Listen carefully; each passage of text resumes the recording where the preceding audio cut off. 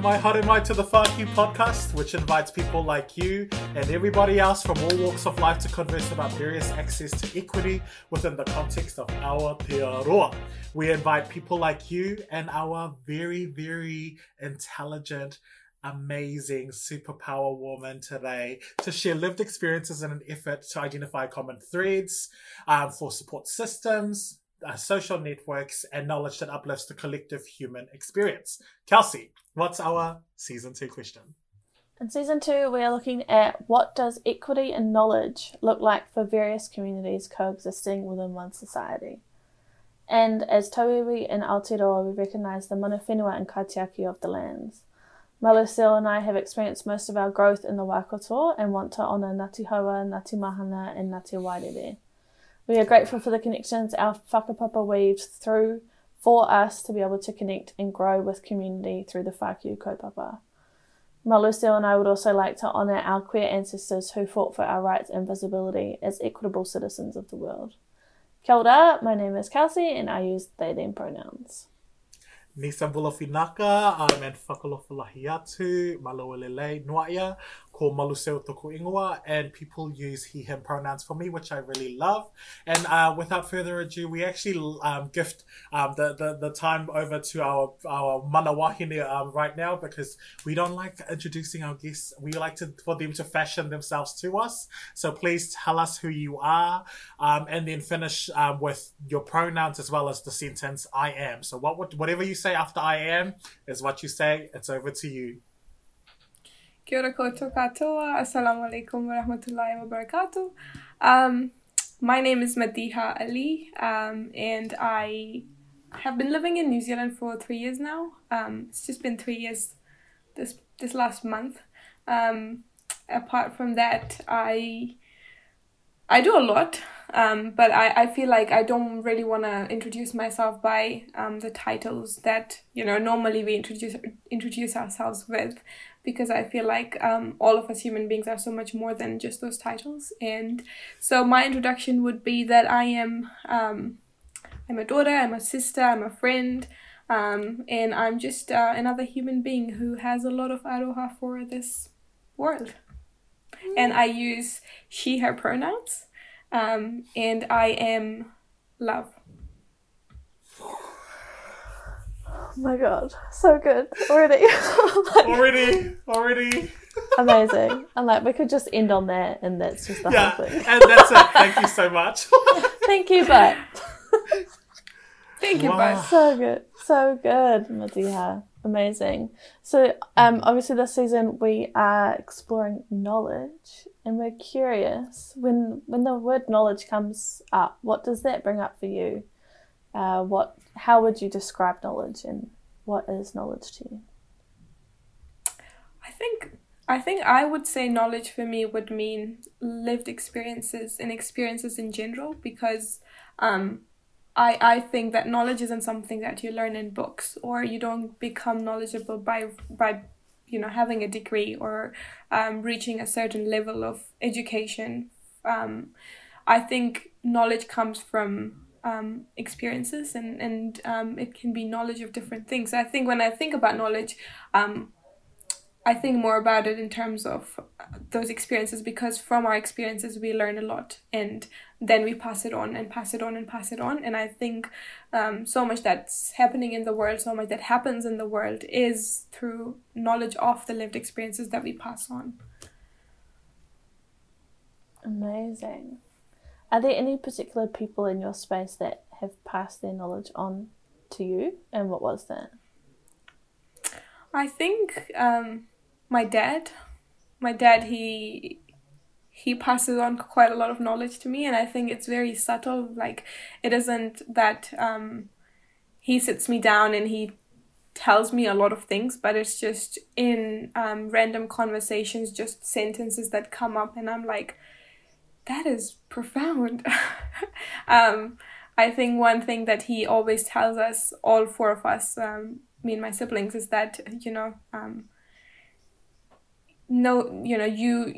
day you stop learning is the day you die, and the day you think you're perfect is the day you die as well. So you're never perfect, and you're constantly learning, the other thing that he once told me was that, because this was, just a little bit of context, this was back in Pakistan when there was an explosion or attack for the members of our community, and then all the people of our community gathered together and they started to protest. And I was really young back at the time, but my dad wasn't back in Pakistan, and he called us and he asked if we were going to the protest. And I was like, I don't know. I'm not interested. And then he told me this one thing that sits with me till today, is that if you aren't there for other people in their needs when they need you, then when you need people, they won't be there for you either. And I think that really shifted my perspective, and I was like, my community right now needs me, and if I'm not there for them now, then I cannot expect them to be there for me when I need them.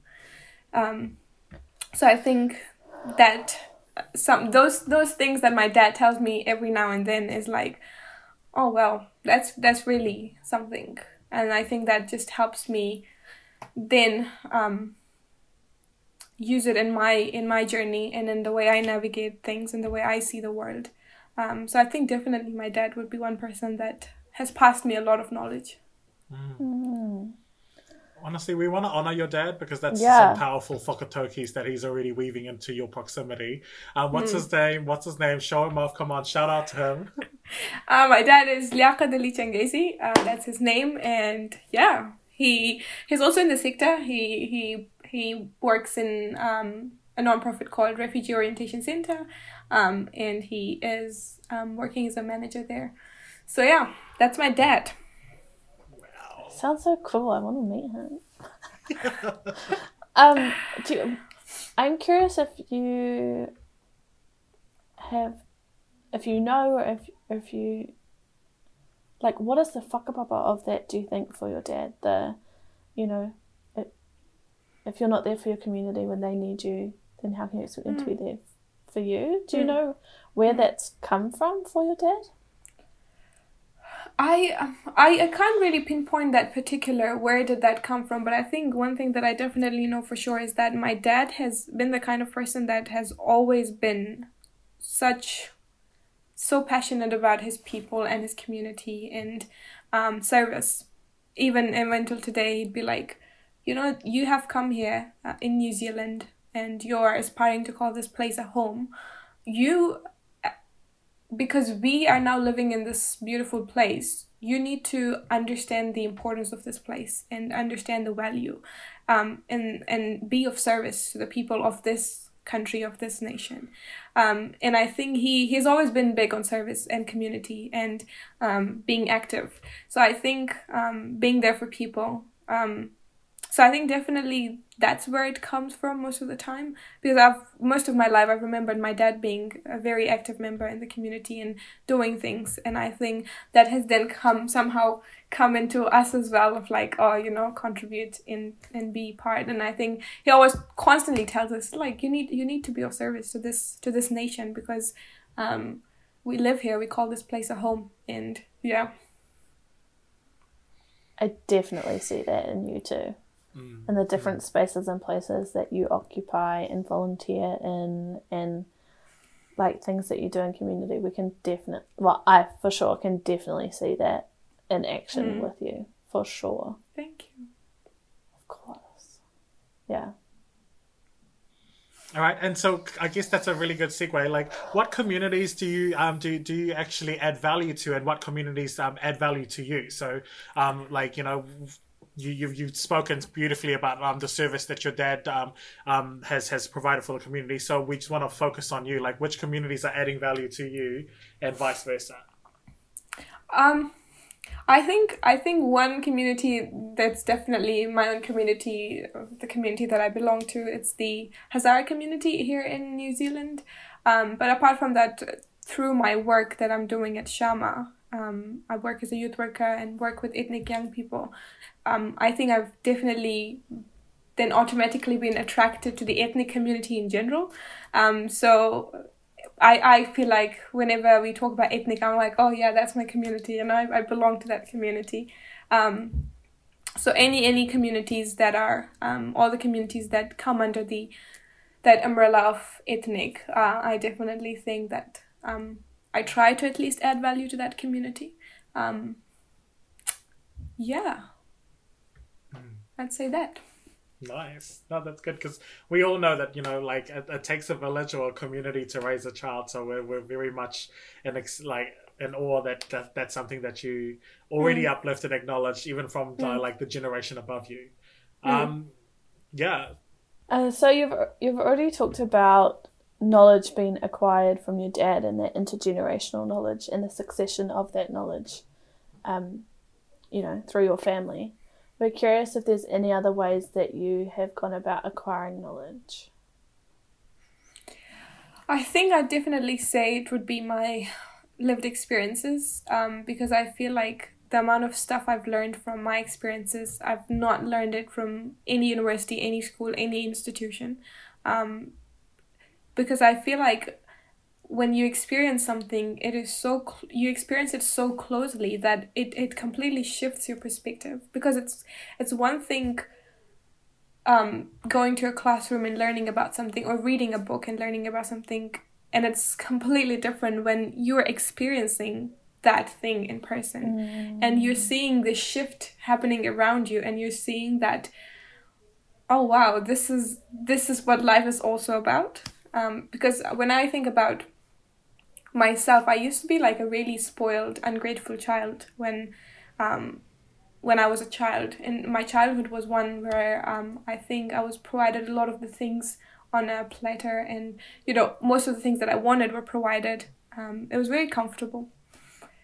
And although the outside world, with whatever was happening with my community, the violence that was there, but internally within the house, it was really safe. I always had my family. All the things were provided to us, and I did not face as such. Whereas once we became refugees, then boom, all of the things that you once had, all of the things that you once took for granted are no longer there for you.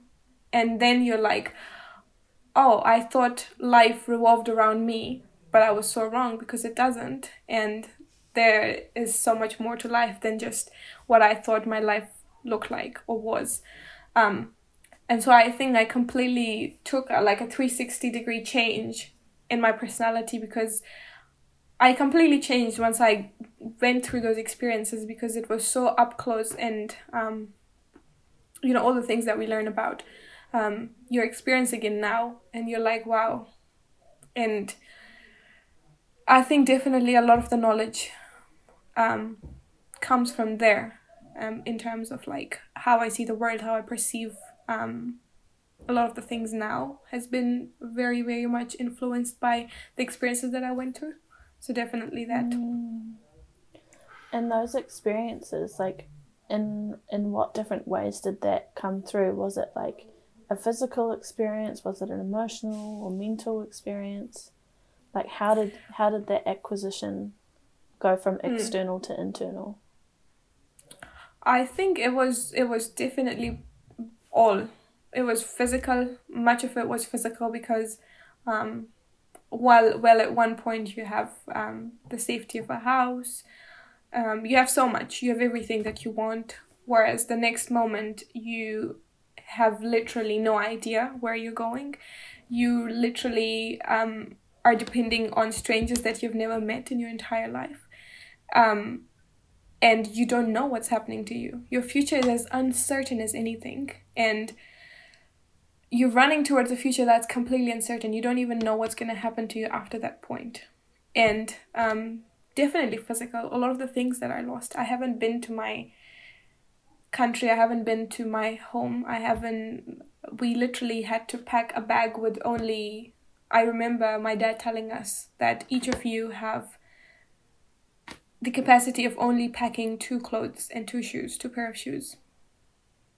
So that was all we packed. And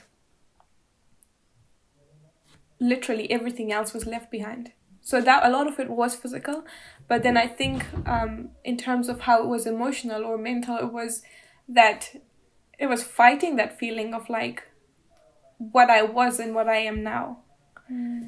So I think it was definitely a mixture of so many different things. It was all in one, and that is why it was so profound.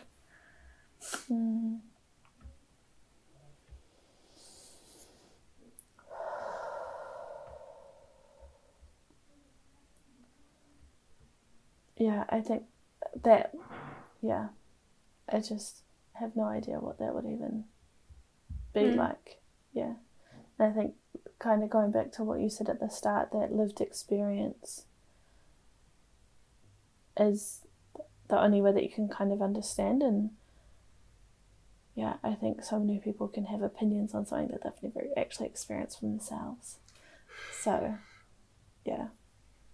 No, yeah, I'll echo that. I feel like there's a lot of the times, because, and this is not in proximity to your conversation, but a lot of the times when people are in talking about how poor they are, or how this they are, and I'm like, I feel like they really don't understand the deeps of not knowing the future, not knowing what that looks like, and it's a bit disheartening as well, because it's like, the people that have the basic necessities and have all of these things don't look back, and they only look forward of being like, I'm still poor, I need to accumulate wealth here, and that's where 100%. For me, I don't like.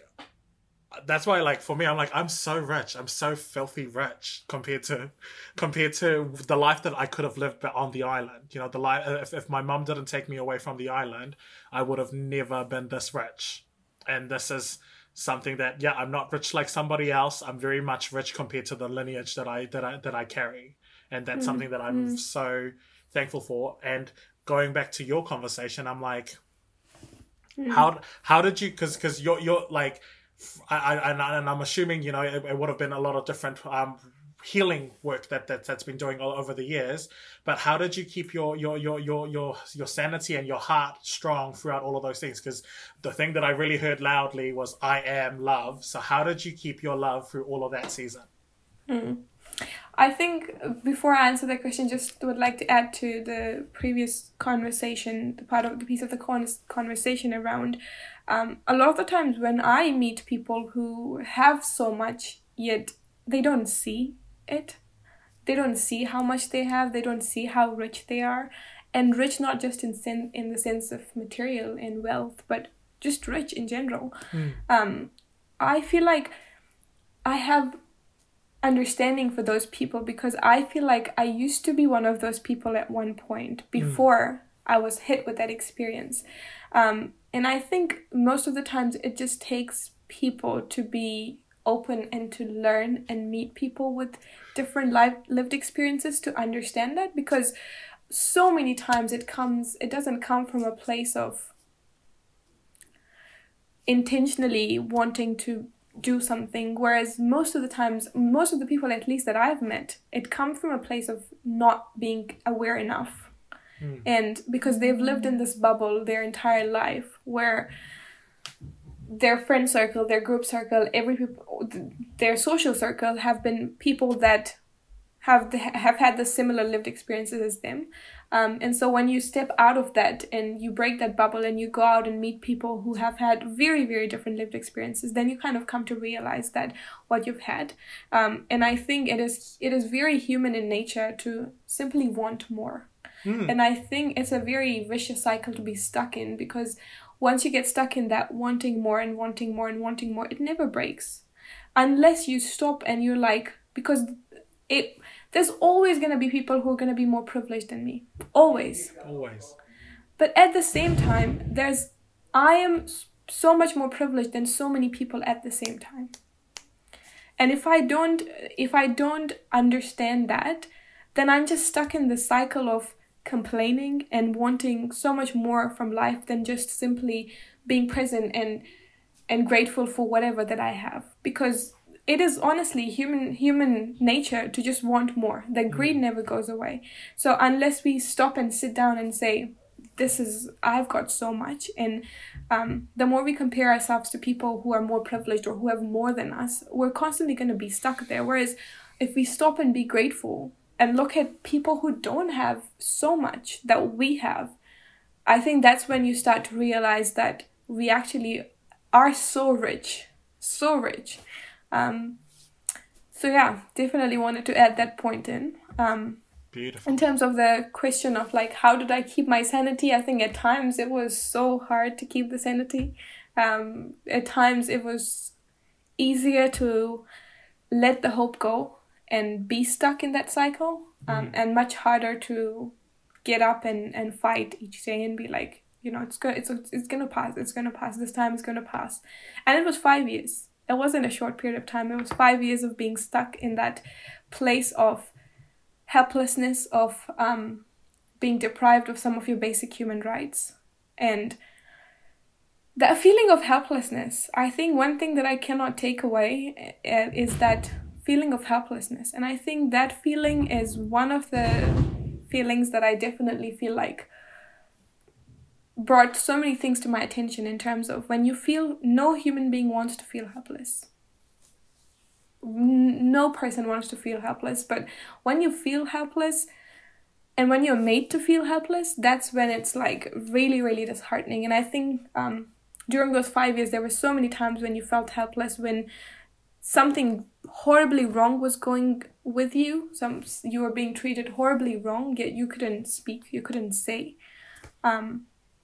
because you were not considered human enough, and it was disheartening. And I think there were so many times when it was just so hard to keep that sanity. But I think one thing that definitely kept my sanity was the learning center in Indonesia that we kind of established. And because refugees in Indonesia cannot work or get education. And so my dad and a couple of his friends, they got together and they decided to come up with establish their own learning center. It started with only 18 students in a 2-bedroom house, and now it's educating over 300 refugee children.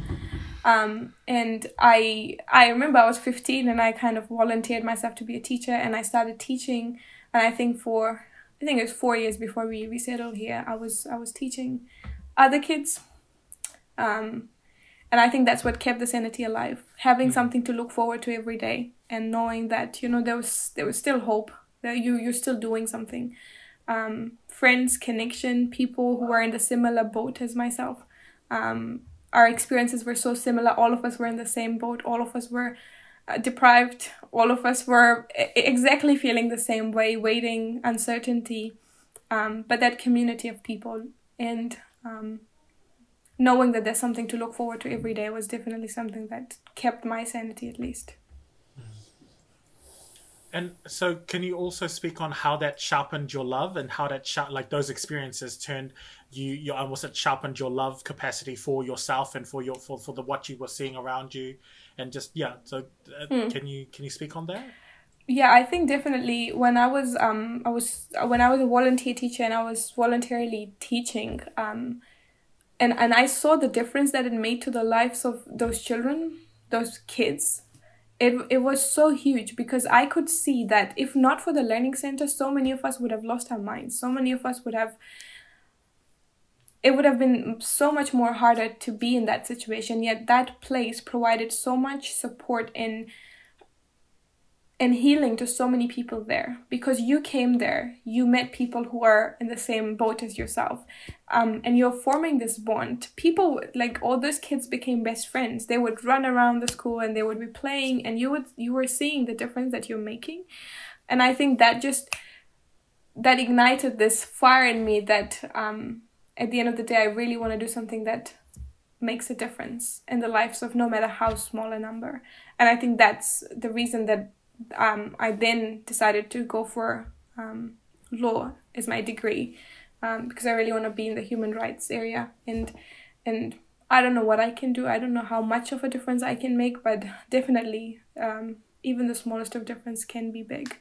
And yeah, I think just simply observing and realizing that love can heal so much. When there's love, there's so many things that doesn't seem wrong when it is wrong.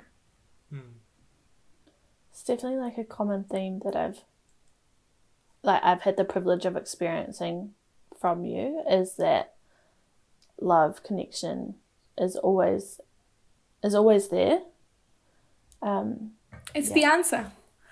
I think it's the answer. It's the answer to everything. I feel like if I was given one wish, one superpower, it would be to completely diminish hate in the world, because I think so much of the problem comes out of that one strong feeling that we have for another person. And I think the moment we stop seeing the humanity in the other person, that's when things start to go horribly wrong. Because we can always have difference of opinions. We can always be two different people from two different, completely different worlds, yet at the same time see each other's humanity and acknowledge that and respect that. But the moment you stop seeing that humanity in the other person, that's when it goes horribly wrong. And I think it's the answer, because we are still connecting, even though we might have come from like completely two separate worlds. It's because you see the humanity in me and I see the humanity in you, and that's enough for us to connect. And I think that should be enough for everyone in this world to connect. Potent. 100%.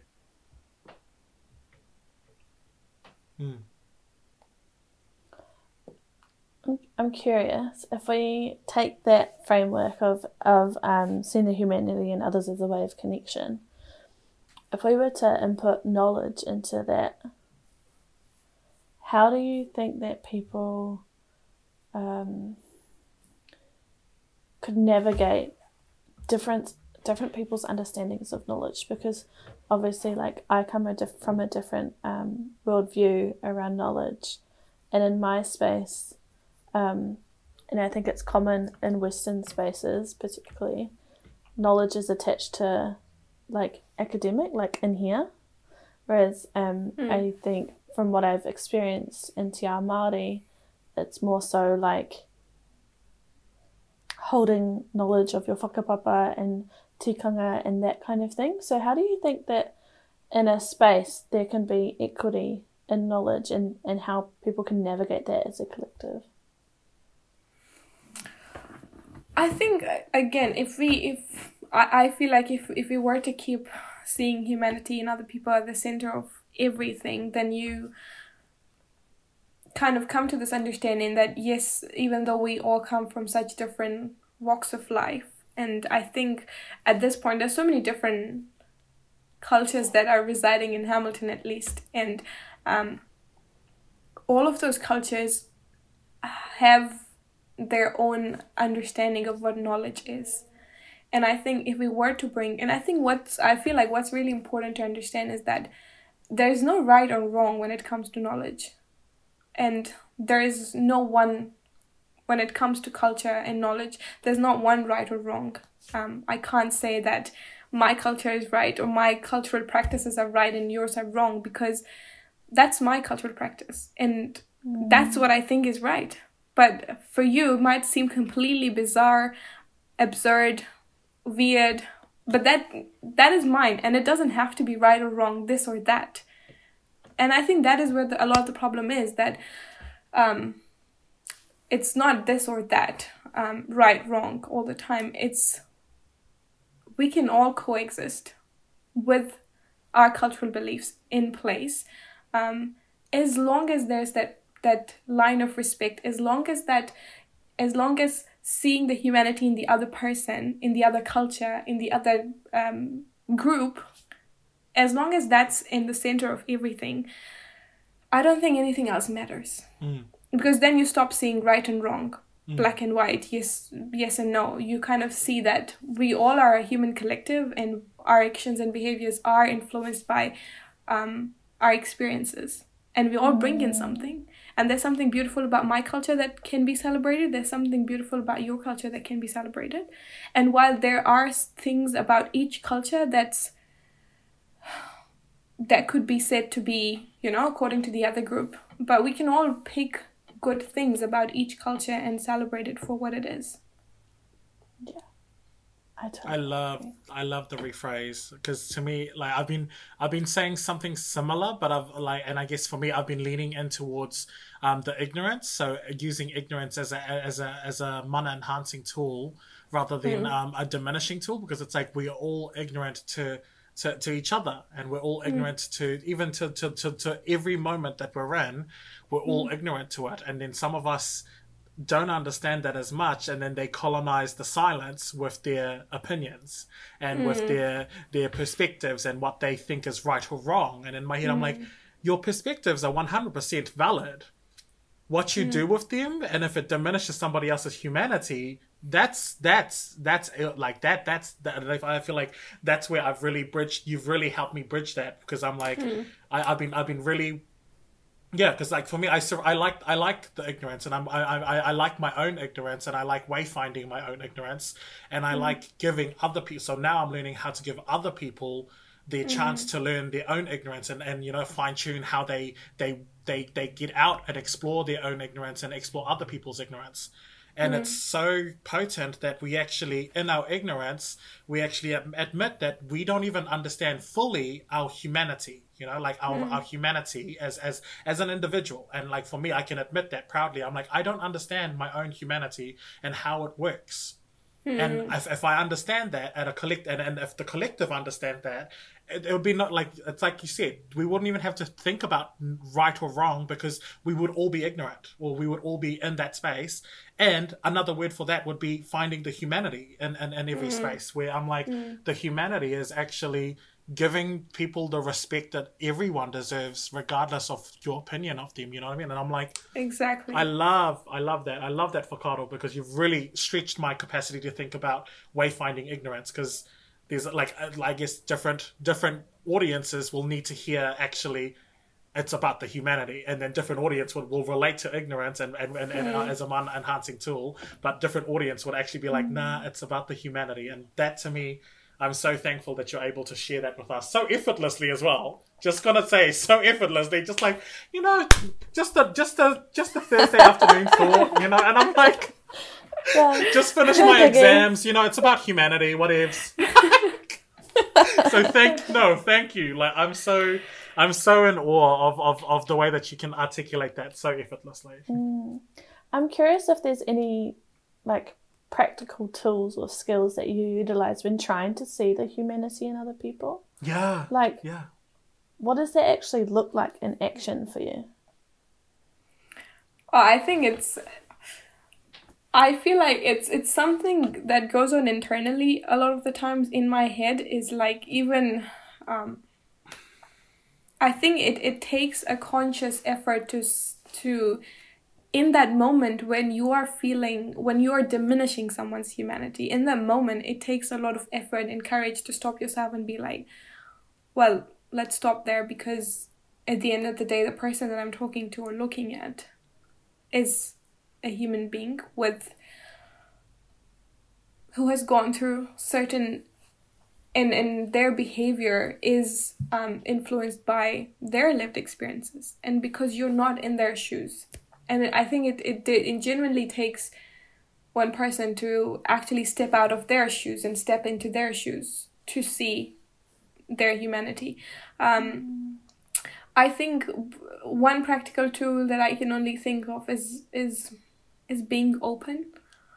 Because I feel like the moment I start talking to someone, for example, who's a stranger, and I'm meeting them for the first time, I already have so much build up in my head for the person that I'm talking to. And it must be that I'm talking to this person with a clean slate. There's nothing there. And I'm just talking to them because they're a human being, and I'm talking to them so I can learn about their story and not have my own story of them in my head. Delicious. So one more time. Say that. Repeat that one more time. So, I mean, so that I can listen to their story. Once I start to see their humanity, I can actually listen to the person's story with a very open mind, without making up their story in my mind. And I think it does take courage, but I think it starts somewhere. It has to start somewhere. And I think to start somewhere, the easiest way I can say is be open, be curious. Don't put people into boxes the moment you see them. Because I might be completely different than what you thought. the people that I've gotten really, really close to, we all had different perceptions of each other for ourselves until we got to know them, until we got to know their story, until we sat down with them and actually, pushed aside all that the world kind of fed into us and told us that if this person looks like this, then this person is like this. And clearing up my head and being like, okay, tell me your story. I see you for who you are and not for what I think you are. So I think I feel like, at least for myself, and it's not always the case. I'm a human being who is guilty of having stereotypes and my own assumptions of people in my head. But I think it's being aware. The moment that thought comes into my head that I'm judging someone, I kind of flick myself and I'm like, sorry, but you're just judging someone that you don't even know anything about. Are you judging someone based on just one interaction? And is that fair to that person? And most of the times it isn't. And it takes a conscious effort for me to stop myself and be like, but I just did that. And that was a stereotype.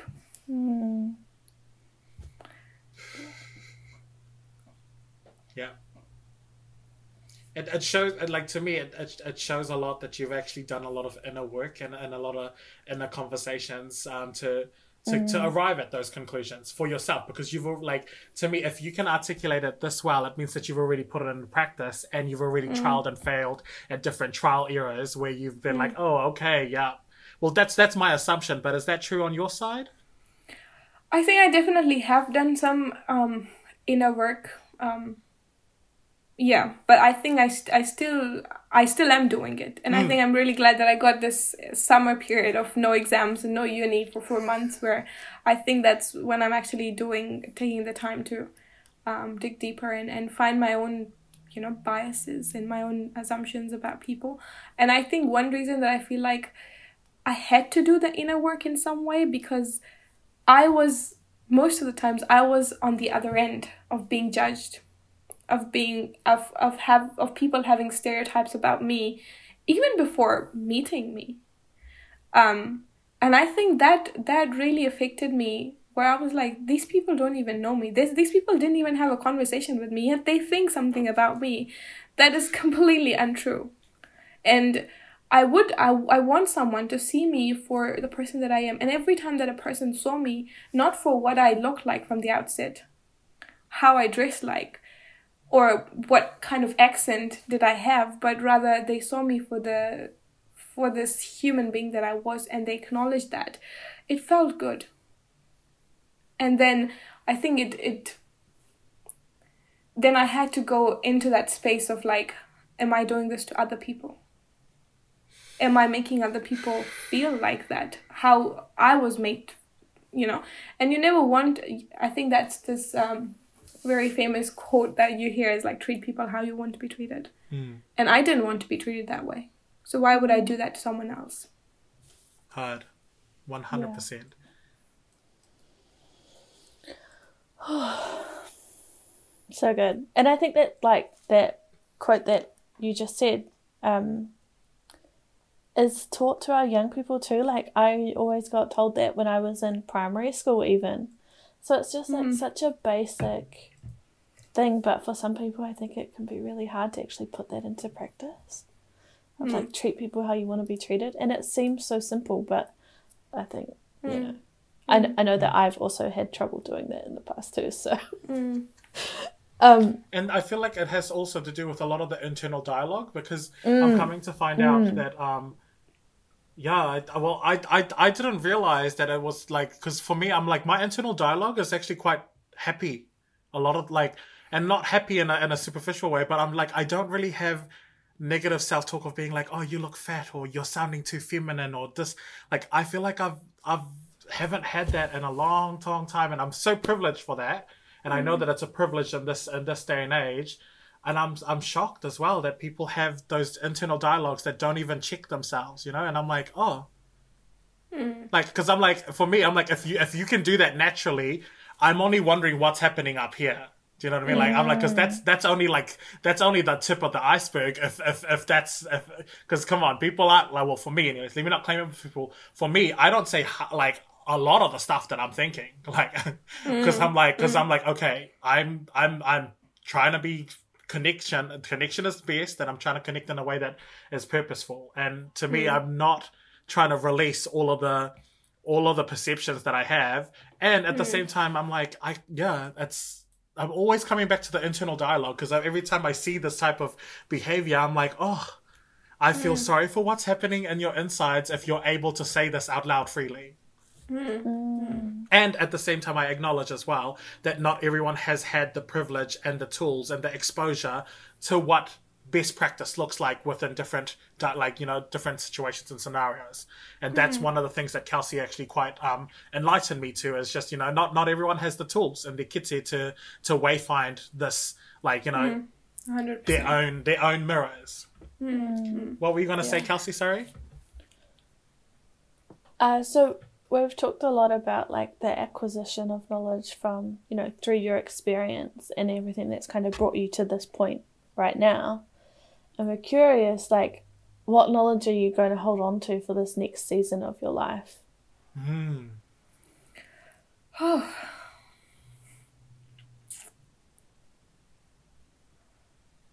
I think it's the thing that I hold on right now, and that I would love to hold on to for the longest of time, is that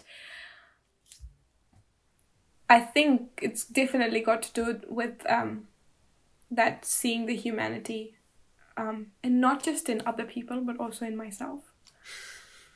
Because I think so many times, and I think this is how our brains have been wired, and we've been programmed this way, that you should be kind to other people. When it comes to us, it's surprising how we talk to ourselves. I think, and we've never been taught to be kind to ourselves. I've never heard someone tell me that, be kind to yourself. I've heard it from other people tell me to be kind to other people, and which is great, which is amazing. We should be kind to other people. But I feel like it's impossible to be kind to other people unless you're kind to yourself. And it's so important to be kind to ourselves, because it's surprising how I read this book on self-compassion, where this one line that stood out so much, very simple line, yet it was like, the next time you are beating yourself up, just notice the self-talk.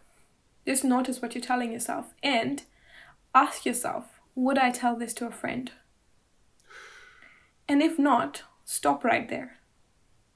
And I was like, that's true. Like, if a friend came to me with the exact same problem that I'm facing right now, I would tell her so many things, that it's okay, and you're a human being, and we all make mistakes, and we all mess up. But I've done the same thing, and the conversation is completely different. So, and I think that stood out for me and it sat with me, because I was like, there's so many times that I talk to myself that I would never tell anyone else. Because I think one thing that, one knowledge that I'm going to hold on to for the longest time, is that words are powerful, are so powerful. It can break someone, it can make someone, and it can do so much damage without us even knowing it. And because I have generally been a really sensitive child, and I still remember things that was told to me without people even giving it a second thought. I have noticed my friends becoming insecure about their particular feature when it was pointed out to them by someone, and they thought it was just fine. And that one sentence made that person insecure for the rest of their lives about their particular feature. If I tell someone that your nose is too big, just as a comment, for me it was just a comment. For that person, it becomes their biggest insecurity. And we remember words, and it sits with us. And then we start to build this narrative from that sentence about ourselves. And I think that just kind of brings me back to this point that words are really powerful, and what I tell myself during that self-talk that I'm doing is going to have a really, really huge impact. So for starters, seeing the humanity in myself, seeing that at the end of the day, no matter what I do, no matter the kind of person that I am a human being, and human beings are meant to make mistakes, and we are meant to fall and rise again and fall and rise again and fall and rise again. And that is okay. And then the same narrative goes on for other people as well. That no matter how frustrated or angry or hurt I feel from this particular person, they're a human being. And I feel, for example, sorry for them that they had to go through that tough time that made them act this way or behave this way. And it wasn't their fault. And my job is to see that humanity in them, that at the end of the day, they're a human being who makes mistake and hopefully who will learn from that particular mistake. So I think that's something that I'm gonna hopefully carry on, that piece of knowledge. Cool. And you provided a new reference point for us to keep on reminding you as well. So it takes a village. So we're gonna keep on coming back to that. So we're coming up to our last question, which is, what stories have you archived, like inventoried, or placed at the back of your high voltage security, no access vault? Also, like, so another way of saying this is, what's a taboo conversation for you, or what are topics that are in your FAQ? Oh, that's a good question. No biggie, take your time.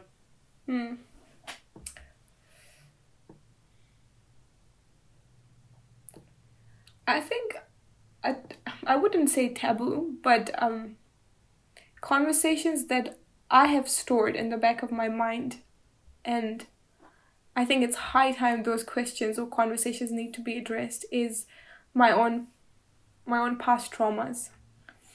And I think that for quite a while in my life, I have been on fight and flight mode of like on the go.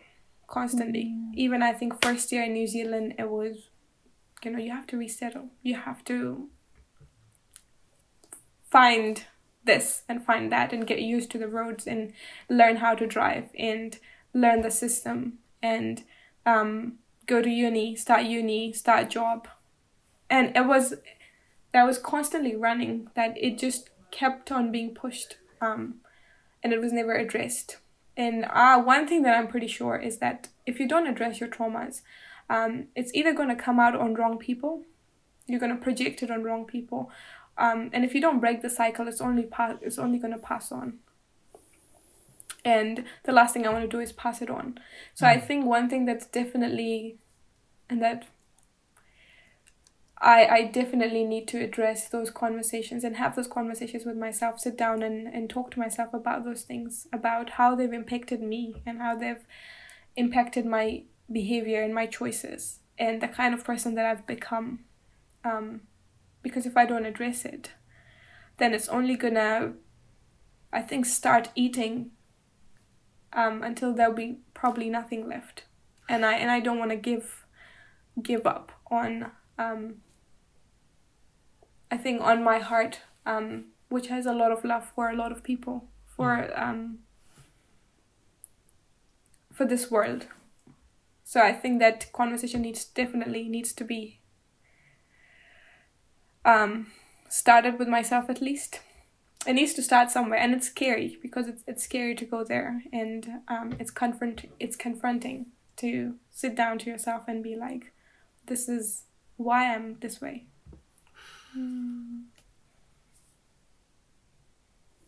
That's such a powerful share. Thank you. Thank you for trusting us to share that, because we definitely know that that's a conversation that is gonna take a lot of investment, and it's a powerful FAQ topic to address.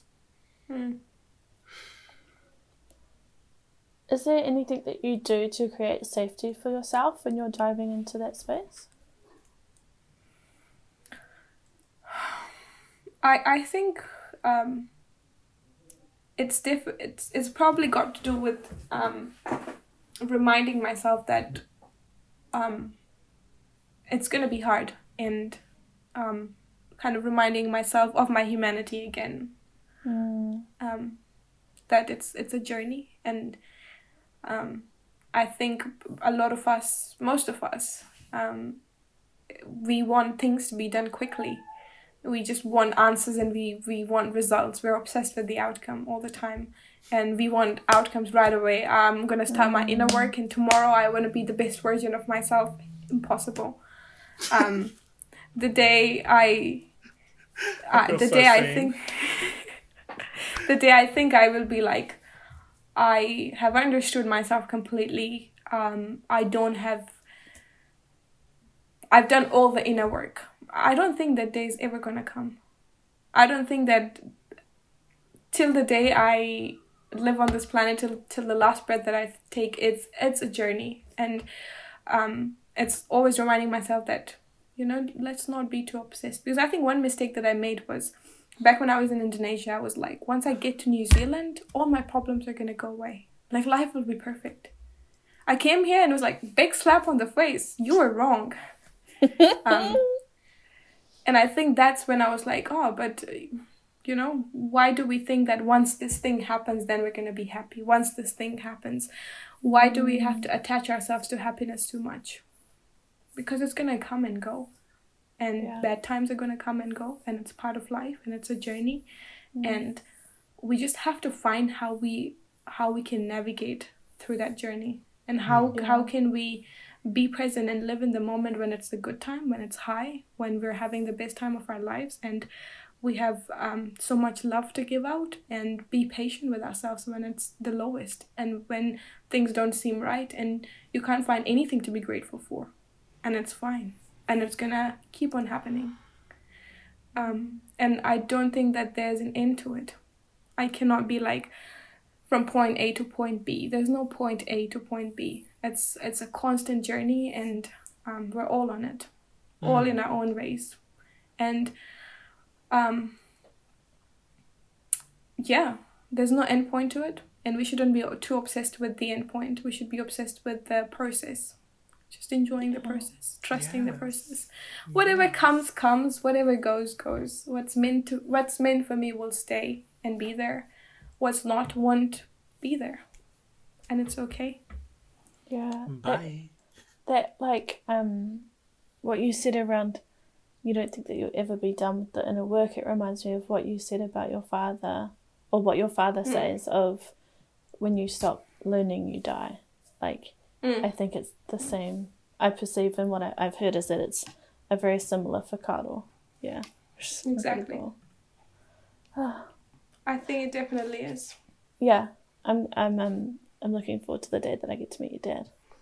It's gonna be good. Yeah, thank you. This is my dad. Yeah, I've heard so much about you, so hello. How about you? Yeah, hi. How are you? I know so much.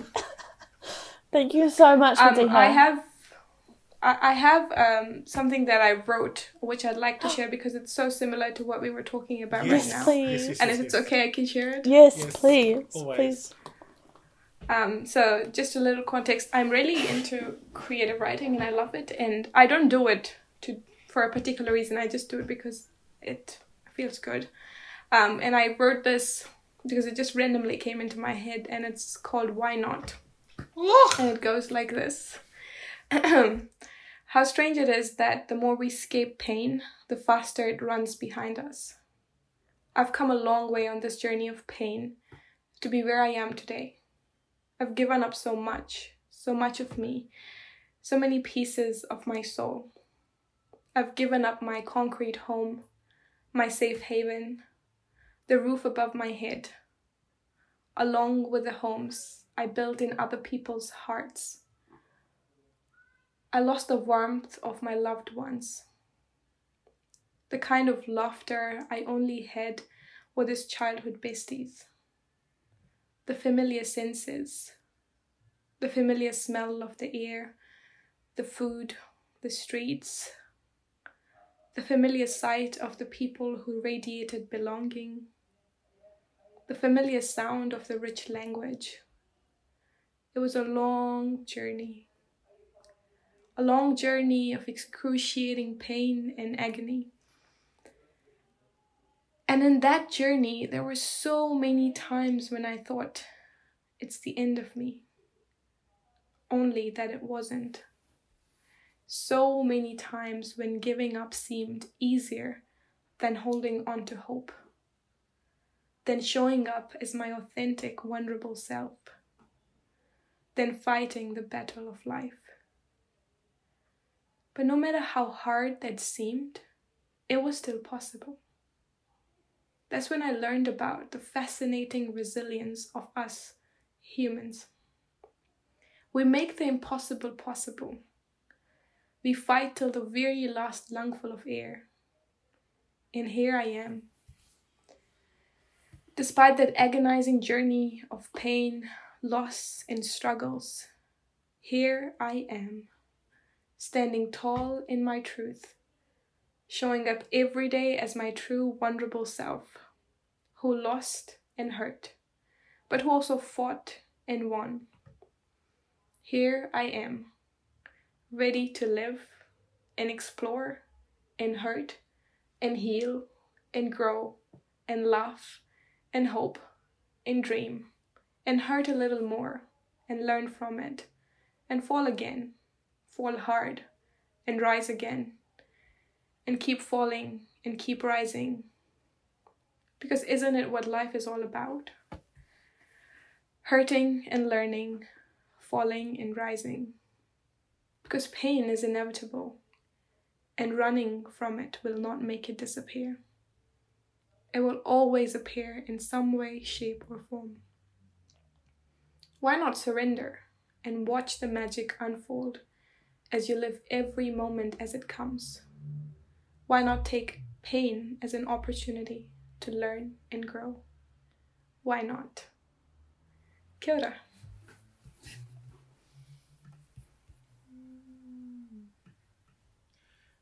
Foi actually Nam Te Whakanisi. Thank you so much for that gift.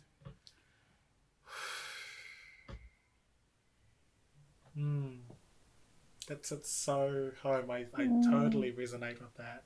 Thank you so much. I really, it was the gift that I didn't know I needed today, and I'm so happy that you're willing to gift some, because I know that creative writing is a vulnerable process, and sometimes it reveals a little bit of you in a way that you can gift back to people. And to me, I'm really thankful for your gift to us and your gift to this moment, and your ability to just be creative and wayfinding. And I feel like that's something that Kelsey and myself have been called to and being invited to figure out our creative devices. And Kelsey has been figuring out different ways that sound can be recorded and fine-tuning something else. And same with me, I'm doing different ways to articulate how I feel and think and process. So I'm really thankful for that. Thank you so much, Madiha. I just thought that particular piece that came to my head while I was talking, and I was like, it sits so well with this conversation right now. Yeah, for sure. And I